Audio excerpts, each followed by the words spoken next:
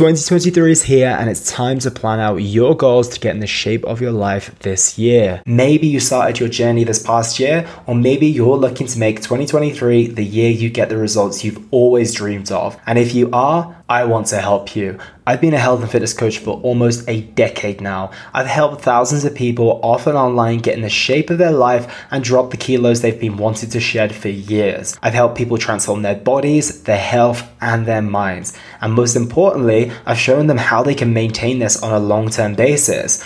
As your coach, I take care of everything within your health and fitness journey, your training, your nutrition, your cardio, supplementation, etc. But I also look at your journey from a holistic perspective and address your stress, your sleep, your mindset, and ensure you have everything you need to achieve your results. If you're ready to make this the year you get the results you truly want, fill in the application form in the description below. It'll only take you 2 minutes and I'll be in touch for us to book in a call so we can plan out your journey and put some clear goals in place. If you have any questions about the coaching, feel free to email me or DM me on Instagram, which is @ElliotHassoon. I'm excited to hear from you and excited to help you transform your body, health, and mind in 2023. If you want to have abs, you need to train your abs. Some years ago, it was very popularly presented that your squats, your deadlifts, etc. would be enough when it came to activating and developing your abs. It seems as if that's not quite as true as we once thought, and the logical idea that you need to train your abs in order to get them is exactly what we need to be doing.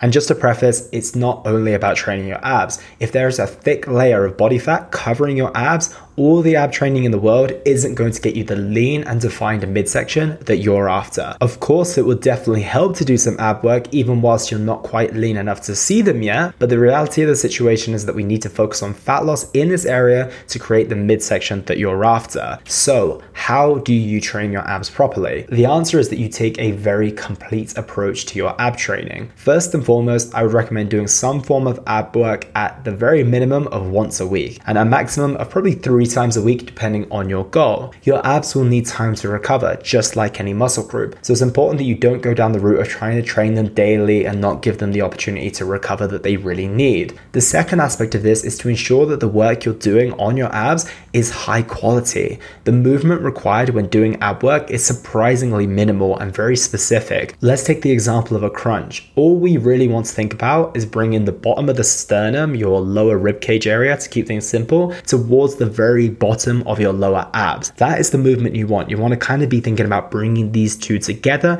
in that crunching motion. Whereas when we start to think about a sit-up, for example, and all the movement required in that exercise, only a certain percentage of this is working your abs. The rest is just other muscle groups getting involved to complete the movement. So when we're thinking about quality, we want to be making sure that we're A, picking the right movements, which we'll go into at the end of this podcast, and B, doing them properly with our abs in mind. The next aspect of this is tempo. Generally, taking a controlled approach with an eccentric emphasis is going to be best here. Abs will respond incredibly well to eccentric work. And what I mean by this is slowly lowering when you're doing the crunches, or slowly lowering your legs when you're doing leg raises, for example. And the final aspect to consider when it comes to the quality is the contraction. As a rule of thumb, as you contract the abs, think of the upwards part of a crunch. This is when you're going to be contracting. You want to be breathing out and really squeezing the midsection as hard as you possibly can. As you come down, you want to slowly inhale and repeat as the movement goes on. If you're not feeling your abs too much or find that you have to do sets of 25 to 30 to feel anything, try adding a pause at the very peak of that contraction. Hold the position, squeeze the abs hard, and then slowly lower your way down, and this will help massively and give you more control over the overall movement as well. Now let's move on to the exercises that you'll want to pick. Let's say you're doing an ab workout, for example. I would pick an upper ab movement, a lower ab movement, an oblique movement, and likely an isometric movement as well.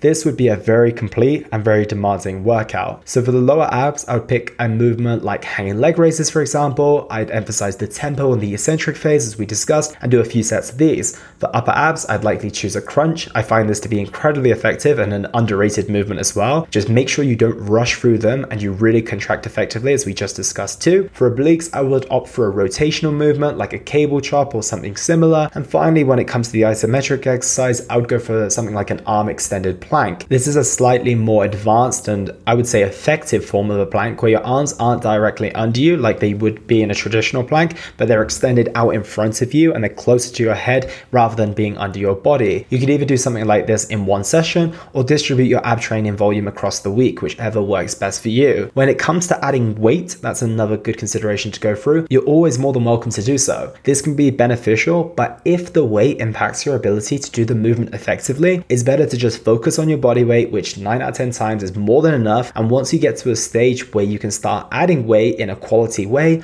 go for it. And it's only going to add to the effectiveness of your training. So that is how to train your abs effectively. I really hope that helps, team. Have an amazing week ahead, and I'll talk to you all very, very soon. And that was the Simply Fit podcast. I hope you gained a huge amount of value from today's episode. I feel inspired to improve your health and well-being. Be sure to search for Simply Fit in Apple Podcasts, Google Podcasts, and Spotify, or anywhere else you get your podcast from. And go ahead and subscribe so you don't miss any future episodes. Also, if you like the episode, please don't forget to give it a 5-star rating. I'd love to hear your feedback or any questions you have. So reach out to me on social media. You'll find me on Facebook and Instagram at Elliot Hasoon. Thank you so much for listening, and I look forward to talking with you all on the next one.